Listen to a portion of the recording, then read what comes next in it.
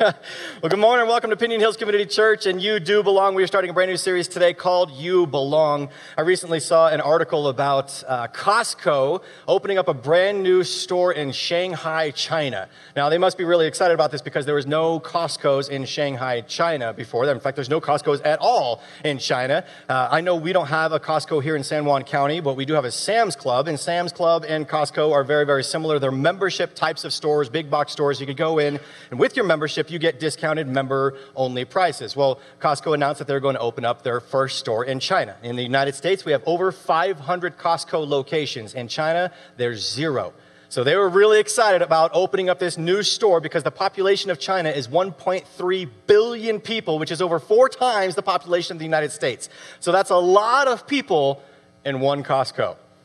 So they opened up their doors August 27th, just over a month ago, and all hell broke loose. Because pretty much all of China showed up to the one Costco on the opening day. I have a picture of the crazy lines at that Costco. Check this out. Oh my gosh. It's crazy. It's pandemonium. Look at this kid in the very bottom. He's just screaming. Ah!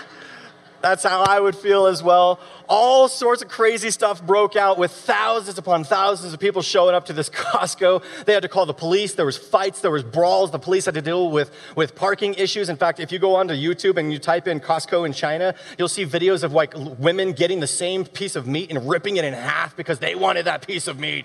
It's just craziness. So all that being said, management had to make the executive decision on their first day to close their Costco 8 hours earlier than what they anticipated, and they texted this out to the general public. Costco's management in China said this. They said, "The store has been clogged up with crowds. To provide you with a better shopping experience, Costco will suspend business in the afternoon. Please don't come." Here, this is a membership store. They're like, don't come. We don't want you to show up. Now, can you imagine any scenario that we as Pinion Hills Community Church would ever send out a text blast that says, please don't come? Probably not. Maybe if it snowed like 2 feet. Did you know it's already snowing in Colorado today? Isn't that crazy? Maybe if it snowed 2 feet. Yeah, I like the snow too. But if it snowed 2 feet, we'd have to maybe shut down and we'd have to send out a message perhaps and say, hey, please don't come because nobody can get here. I'd probably still be here with my snowshoes, my snow outfit. Some of you might be here as well. But perhaps if our electricity went out and we had no power, then we wouldn't be able to have the lights and the screens and the microphones. Maybe then we would say, please don't come. But I can't imagine any scenario that we would ever send out a blast message telling people don't come to church today. I think that's very unlikely. Now, some of you are disappointed with that because you're like, man, if you did send that message out, I could just sleep in. I don't have to come to church on Sunday. And you would be on your couch right now watching the Cowboys win, right? Oh. Some of you would be disappointed because you'd be sitting on your couch right now watching the Broncos lose. And so, I mean, whatever. Some people are excited, some people are disappointed. Some of you would really be sad because you actually enjoy coming to church. Nobody's forcing you to be here, you enjoy it. But some of you would be disheartened because if we were to close our doors and say, please don't come, many of you know that's the exact opposite of what our desire is. Our desire is to open up our doors and have as many people come and hear the good news of the gospel of Jesus Christ as possible every single week. So if we were to shut our doors, many of you would be disheartened. I would be discouraged by that. That's not our goal. In fact, our goal is the exact opposite of that. We want people to feel as welcomed and as comfortable as possible when they show up here, which is why a couple days ago I sent out an email. I sent it out to thousands of people. Perhaps you received my email a couple days ago that says, hey, starting a brand new series called You Belong. Perhaps invite your family member or your friend or a coworker or a neighbor. Maybe you're one of those people that somebody invited, and we want you to genuinely feel like you belong. If you don't get my emails, go out into the plaza or fill out the little chat card, put your name on there, put your email on there, and we'll give you an update as far as, when we have updates. But we sent out that email to thousands of people, helping them feel you're welcome to come here. When you drove in, there's a little sign on the driveway that says, you belong. We genuinely want people to feel like they belong here. But we don't stop there. We have a first impressions team that we have. All these volunteers that come, they show up at 8:30 every Sunday, way before some of you are even awake. They show up, and they're here to greet people. When people are showing up, they're high-fiving, they're hugging, they're smiling, they're the welcoming faces. And if you want to serve on that team, great. We need more of those people because we have that first impressions team. Why? Because we want people to feel like they belong when they show up here. When you show up here, I don't know if you know this, but we give out free coffee every Sunday. In fact, we don't stop on with free coffee just on Sunday or just on National Coffee Day. Did you know today's National Coffee Day? Anyway, so we give out free coffee not just on National Coffee Day, but we also give it out every day, Monday through Friday. The cafe is closed on Saturdays, but Sunday all the way through Friday, we're giving out free coffee. In fact, we spend nearly $1,000 a month on free coffee. That's a lot of cups of coffee. Now, why do we do that? Is it because we just have a lot of stale coffee sitting around, we have nothing to do with it? No. It's because we want to create an environment. We want to create a place that people can come together and do life together. In fact, the entire cafe, for that matter, the Canyon Cafe, if you were to look at our books and our financials, we don't make much money every year on the Canyon Cafe. In fact, there's some years that we even lose money or even just maybe break even. Now, I'm okay with that. I know that's not a good business decision. If you have a restaurant out in the community, you can't not make money. You have to make profit. But the reason we have the Canyon Cafe is not to create a profit margin. The reason we have the Canyon Cafe is to create an environment where people can come and have meals together and get to know each other, break bread together. This is how the early church worked back in Acts chapter 3. People gathered together in their homes and they ate together. They shared life together. They did things together. That's the whole reason we have the Canyon Cafe. Now, I will say, if you've never tried the food there, it's good, especially the mat burrito. The mat burrito's got bacon, green chili, chorizo. It's got a hint of a ghost pepper sauce. It's not too spicy, but it's got a whole lot of flavor. If you do eat there, all the food is good. The burgers are good. The Albuquerque turkey is good. I would encourage you to try the food. We've actually won awards in the community for being some of the best food out there, or providing some of the best food out there. If we do ever make a profit, the proceeds from that go back into our community to helping serve the people in our community. But all that being said, that's not even the goal. The goal is not to take the profits and use it to further the community and build community. The goal is to provide an environment right here, right inside this church where people can come together, eat together, do life together, and have a sense of belonging. We go to extreme measures in this church. All sorts of different teams, all sorts of different strategies, all sorts of different tools to help people feel like this is their home. These are their people. This is their community, that this is a place that you belong. Now, quite frankly, I wish that we were the ones that came up with that. I wish it was my idea, that I was the one that came up with this whole campaign encouraging people to belong, but it's not my idea. It's not the staff's idea. It came from God. Look at what Jesus says in John chapter 14 to his disciples. He says this in verses 2 and 3. He says, "My Father's house has many rooms. If it were not so, would I have told you that I'm going there to prepare a place for you? And if I go to prepare a place for you, I will come back and take you to be with me, so that you also may be where I am." Jesus is basically saying, hey, you belong. You know, we have all these different plans here at church to help people belong. We give out these little tumblers for first-time visitors. We want people to feel like they belong. You come and meet me in the plaza after the service, we'll give you the free water bottle. Why? Because we want you to belong. Jesus is saying, hey, in my Father's house in heaven, we've got a room with your name on it. We're preparing a place for you right now as we speak in heaven. In eternity, there's a room. We're giving out water bottles, but Jesus is saying, we've got a room in my Father's house with your name on it. A couple months ago, I went with a couple friends over to Chama. We went to this hunter's lodge, and it's like this nice lodge out in the middle of nowhere. There's not a whole lot of things going on in Chama, New Mexico, but we go out there, and when I show up, I got my bag, I go to my little room, and on the door is my name, Matt Mizell. And I'm like, yeah, I feel like I am somebody. My name's on the door. I felt like I was a part of it. It felt like a home away from home. It felt like I belonged. It's the point Jesus is making. He says, in my Father's house, there's lots of rooms. And one of those rooms is for you. One of those rooms has your name on it. What a privilege. That God would have a room for us in his house in eternity? That Jesus is preparing a place for you and for I? Especially when you think about all throughout history, there's so many great people that we read throughout Scripture. To think that we're a part of the same story, this great epic story. I think the story of Scripture, the story of the Bible, is the greatest story of all time. And to think that you have a role in that is mind-blowing. Let me go back and kind of give the 30,000-foot view as far as what I'm talking about. Because in the beginning, this epic story, the greatest story of all time, starts in Genesis chapter 1, verse 1. In the beginning, God created the what? The heavens and the earth. And right after that, he creates plants. He says it's good. He creates stars. He says it's good. He creates oceans. He says it's good. He creates mountains. He says it's good. And then he creates Adam and Eve. He creates mankind, and he says it is very good. The pinnacle of all of his creation, everything's good, good, good, good, good. And then he makes mankind. It's very good. And even though Adam and Eve were very good in God's sight and his perspective, the very good creation made a very bad decision. They choose to be disobedient to God. They ate from the one tree that they weren't allowed to eat from, so they ate from this tree. We talked about last week, he who spares the rod hates his son, so God disciplines Adam and Eve by kicking them out of paradise. They're no longer allowed to stay in the garden. So once they're out of the garden, Adam and Eve begin to have kids. They have a bunch of sons, they have a bunch of daughters. The daughters aren't listed in Scripture, but some of the sons are Cain, Abel, and Seth. I feel a little bit bad for Seth because he's kind of like the third wheel in the family tree. Like, nobody really talks about Seth. They talk about Cain and Abel a lot. Cain is a guy that's pretty rebellious. Now, we've heard also last week, we talked about train a child on the way they should go and they won't depart from it. So I don't know who screwed that up. I don't know if Adam screwed that up. I don't know if Eve screwed that up or if just Cain was a rebellious kid. But Cain winds up getting jealous of his brother Abel and he murders his own brother. So Abel is off the picture. He's off the grid. Meanwhile, as a punishment, Cain's family tree doesn't go very far either, so he also is off the grid. Cain and Abel, they're both disappearing from history. Thank goodness for that third wheel of Seth, because Seth's family, his family line, continues on the heritage, the family tree of Adam and Eve. So from the family tree of Seth, a couple generations go by, and a guy named Noah is born. Noah begins to grow up. He gets a little bit older. God comes to Noah one day and says, "Hey, Noah." Noah's like, "What's up, God?" He's like, "Hey, how long can you tread water?" Noah's like, "Huh?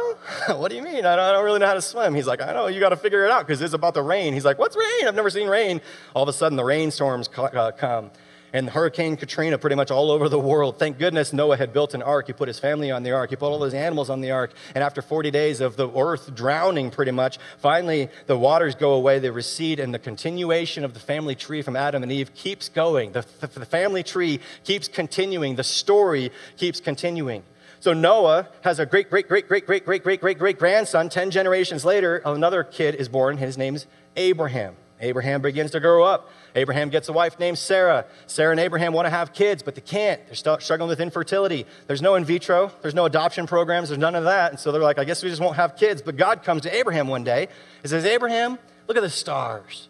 The stars, they're not even close to the number of inhabitants of this earth, the descendants you're going to have. Your descendants will outnumber the stars that you see in the sky." And Abraham's like, "That's cool, but how's that going to happen? Because we can't have kids." They're getting older and older and older. One day, Sarah comes to Abraham and is like, "Hey, Abraham, I got a new song. I want to play it for you. I want you to learn this new song." And Abraham's like, "Okay, what's the song?" She says, "Okay, it goes like this. Father Abraham had many sons, had Father Abraham." And Abraham's like, "Wait, what? Am I going to be a father? Am I going to be a dad? Are you prego?" She's like, "Yeah, I'm prego. We're going to have a kid." And so they have a kid. They name him Isaac. And Isaac is born, and Abraham's like, "Yes, finally, my descendants. I get to have descendants that outnumber the stars. This is awesome." But then God comes to Abraham and says, "Hey, who do you love more, me or Isaac?" And Abraham's like, "Well, I've been waiting for a boy for a long time, but I love you, God." God says, "Prove it. Kill him." Oh, things just got real. Abraham says, "I don't get it. I don't understand it. I've been waiting for decade after decade after decade for a son. You finally give me a son. You want to kill him? That doesn't make sense. But okay, God, you got the full picture. I don't. So okay, I'm going to take my boy Isaac up to the top of the mountain." You get up to the top of the mountain. I'm sure Isaac's like, "Dad, what are we doing for fun up here? Are we going to go fly fishing? Is there like an ATV up here? Is there a zip line? What are we doing?" Abraham's like, "I don't think you're going to enjoy what we're doing." He pulls out a switchblade, gets ready to kill his own son. At which point, there's a ram over in the bushes. He looks over. Oh, there's something I can sacrifice instead. God says, "You've proven your loyalty and proven your dedication. Sacrifice this ram instead of your son." So Isaac continues growing up. He's probably got some daddy issues because daddy almost killed him. But Isaac grows up, and he winds up having a son named Jacob. Everybody say Jacob. Jacob comes into the picture, and Jacob finds this girl named Rachel. He's got the hots for this girl, Rachel. He's like, "Hey, baby, ¿qué pasó? Can I get your phone number?" And she's like, okay. And so they start making plans to get married, Jacob and Rachel, but then I don't really know how this happens. Somehow by accident, Jacob marries Rachel's sister, Leah, instead. Whoops, bad day, right? So he marries the sister. But instead of getting an annulment, I guess annulments didn't exist back then. He's like, "Okay, I'll keep this bride over here, but I really wanted to marry Rachel, so I'm going to marry her too." Not instead of two. Now he's got 2 wives, and they're sisters. This is the first episode ever of sister wives. Like Jacob married sisters. That's going to go well. So between these two sisters, he has 13 kids. I thought 3 kids was a lot to handle. My sister just had number 7. I'm like, you're crazy. They have 13 kids. Jacob and his wives have 13 children. You gotta like drive a school bus around just to get your family from one place to another. So they have 13 kids. One day, Jacob gets into an argument with God, like a literal argument, like a fight. They're fighting, God versus Jacob, Jacob versus God. Like if this is a UFC fight in the octagon, guess who's gonna win? God. So God takes out Jacob, but he was like, hey, that was pretty impressive. You tried to fight me, so I'm gonna rename you Jacob. I'm gonna rename you to Israel, because the name Israel means fighter. The name Israel means contender. You tried to fight me, I took you out. You're no match for God, but I'm gonna rename you. You're no longer Jacob, you're Israel. So now Israel, who's just gotten renamed, has 13 sons. Now he didn't get the memo that you're not allowed to have a favorite kid. We're not supposed to have favorite kids, but Israel's favorite son's name's Joseph. So Joseph, he's the favorite of Israel, the father, and all the other 12 brothers realize he's the favorite kid. So all the other 12 brothers are like, that's not cool. We don't like that Joseph's dad's favorite, so we're going to kill him. We're going to kill him. And so the day that they decided to kill him, they decided to off him and get away with him. But instead, they're like, hey, you know what? He's probably worth something. Let's sell him instead. So they sell him to some merchant traders. These merchant traders, they trade him. And eventually, Joseph winds up in the palace in Egypt with Pharaoh. So now he's under Pharaoh's command. God comes to Joseph and says, hey, there's about to be a famine throughout the entire land. Prepare in Egypt. Prepare for what's about to come. So Joseph does. He starts getting all sorts of food ready for the famine. All of a sudden, the famine hits. The famine hits all the way back in Joseph's family's town over in Palestine. There's no food. So Israel, the dad, plus the other 12 sons, they're like, we're going to starve to death, but word on the street is that Pharaoh's got food in Egypt. So these 12 brothers, they go back over to Egypt. They knock on the door of the palace for Pharaoh, thinking that maybe Pharaoh's going to answer the door, but guess who answers the door? Joseph. Joseph, the brother they sold into slavery. Joseph answers the door. He's like, hey, guess who it is? He says, hey, what you meant for evil, God meant for good. And I'm not going to do what you did to me. So yeah, I'll hook you up. I'll give you some food. Take this food back to Israel. Take it back to my family. So they take this food back. Dad, Israel, finds out that his favorite son is still alive. So he says, you know what? Let's pick up our entire family. Let's all move out to Egypt to be closer to my favorite son. So they move this entire family. The whole family, all of Israel and all of his family members, all the Israelites, all move over into Egypt where there's food. Now they get over there. And they start multiplying. This family of Israel starts multiplying. More and more people start coming. It like becomes a bigger family tree than the Corleys in San Juan County. I mean, this is a massive family tree. You laugh because you know a Corley, or you are a Corley. These Israelites are gaining in number, so Pharaoh sees all these Israelites, and he's like, wow, what if they overthrow the throne? What if they take over the government in Egypt? And so he says, you know what, to prevent that from happening, I'm putting all the Israelites, his whole massive family, into captivity. So now they're held in captivity. They're slaves to Pharaoh. He's making them build projects. He's making them build bricks and whatnot. Well, one day there's this woman who's an Israelite woman. She gives birth to a son, and she says, I don't want my son to grow up in this captivity, that he might get killed off, he might get murdered. So she took a chance, she put him in a basket, floated her boy down the Nile, hoping that maybe, just maybe, one of the Egyptians would find the floating boy and adopt him. Sure enough, Pharaoh's daughter walks out to the river on the Nile. She sees this floating boy come by. She pulls him out of the water. She names him Moses. Moses begins to grow up in the palace. Moses is in royalty because he's on the Egyptian side, but he's an adopted kid. He's really an Israelite. But he's been adopted in this family. He grows a little bit older, and he discovers that he's adopted, that his bloodline are the Israelites. And he sees how Pharaoh is treating his family, the Israelites. So he goes to his step-grandfather, Pharaoh, and he says, hey, I want you to let my people go. And Pharaoh says, no can do, homie. And so Moses says, okay, then I got to bring the thunder and the lightning, and you're going to get caught in the storm. And so Moses brings plague after plague after plague after plague down upon the Egyptians and on Pharaoh, and Pharaoh doesn't budge at all until finally Pharaoh's own son is killed by one of the plagues. So because one of these plagues takes out the son, finally Pharaoh, he says, you know what? Take all your people and get out of here. Get out of Egypt. So Moses mobilizes 2 million people. That's the family tree now. 2 million Israelites, and they book it in a mass exodus getting out of Egypt. They start taking off, and they're heading towards the promised land that God had promised for the ancestors before, all the way back to Abraham. So they're heading towards the promised land. Pharaoh changes his mind. He says, let's go after these guys, but they still wind up escaping. They get on the way to the promised land, and on the way, they come across a mountain where Moses goes to the top of the mountain on Mount Sinai, where he's delivered the 10 Commandments. He brings the 10 Commandments back down down to the whole family tree of all these Israelites and says, guys, we've just come out of captivity. This is God's plan for us. We are supposed to follow these rules and these regulations, but the Israelites are like, no thanks. We don't do things our way. So instead of going all the way to the promised land, they begin wandering around the desert for 40 years. Finally, they come to their senses after 40 years and finally start heading towards the promised land. And just before they get into the promised land, their leader Moses dies. His second-hand man that he's been raising up is his apprentice. His name is Joshua. Everybody say Joshua.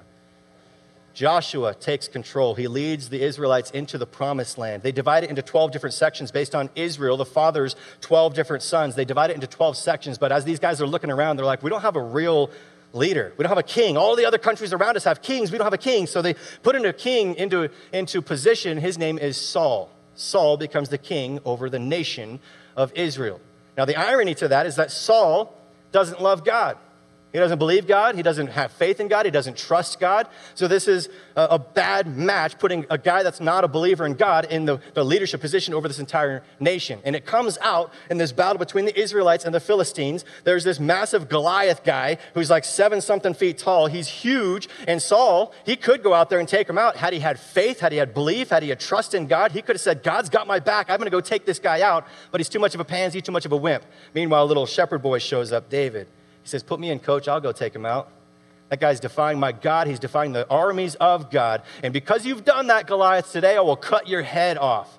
So Saul sends him in. Sure enough, he cuts his head off. He's walking around town with the head of Goliath. Everybody's like, wow, David, you're amazing. So Saul starts to get jealous. And it turns into a cat and mouse game, Saul versus David. Eventually, David escapes. King Saul dies after committing suicide. He's out of the picture. And after this point, now David becomes the king of Israel. He's the leader of all these Israelites. And in that position, he's a guy who loves God. He's a man after God's own heart. So he decides, I'm going to build a temple in Israel to honor God, to bring glory to God. But then he sees a woman bathing on the top of the rooftop named Bathsheba. He winds up getting into an adulterous affair with her, gets her pregnant, commits multiple murders to cover up this pregnancy. And while this is taking place, meanwhile, God comes back to him and says, hey, because of this epic failure over here, you're no longer qualified to build a temple honoring me. So I'm going to revoke the opportunity for you to be the designer and the architect for the temple. Meanwhile, Bathsheba and David, they get married. They have a kid. Part of the consequence to their decisions is that they lose their first child. But then they have a second child, and they name him Solomon. Solomon begins to grow up, and King David says, well, I don't want Solomon to make the same mistakes that I made, so I'm going to write down a bunch of my wisdom, a lot of the things to do and things to not do. Gives that all to Solomon. Solomon takes that plus advice from these kings and these advisors and all these different mentors, all these different people, and he puts it all into one little book that you and I can read called the Book of Proverbs. That's where we just came from. That whole series that we just came from is all about the Book of Proverbs. But he didn't stop there. He wrote a book called Ecclesiastes. He wrote a book called the Song of Solomon. And not only did he do that gets added to our holy scriptures, but he also did what his dad was not allowed to do. He built the temple to honor God, Solomon's temple. Now, word gets out through the Persian Empire that Solomon has built a temple to the God of Israel. Solomon winds up passing away, but some of the other kings throughout the Persian Empire, they're like, we don't like that there's a temple that's built specifically for God, the God of Israel. We don't like that. There's one particular king. His name is Nebuchadnezzar. He's the ruler over a place called Babylon. And he finds out that there's a temple built by Solomon, but Nebuchadnezzar says, I want to be a god. I want people to worship me. I want people to bow down to me. So he sends his armies over to where this temple is, and they tear down Solomon's temple. While they're there, they take all these Israelites, and they put them back into captivity again. They bring them over to Babylon, and for a period of 70 years, they're held captive again. But this group of Israelites this time consists of new people, young men like Shadrach, Meshach, and Abednego. People who are saying, you know what, King Nebuchadnezzar, you could say whatever you want. You could tell us to bow down to your golden statues, but we will not do that. We worship the one and only God, the God of Israel. So kill us if you want, but we are not bowing down to you. And because of these bold teenage boys, even King Nebuchadnezzar, who's a pagan ruler at one point, changes his whole tune and says, you know what, the God of Israel is the one and only true God.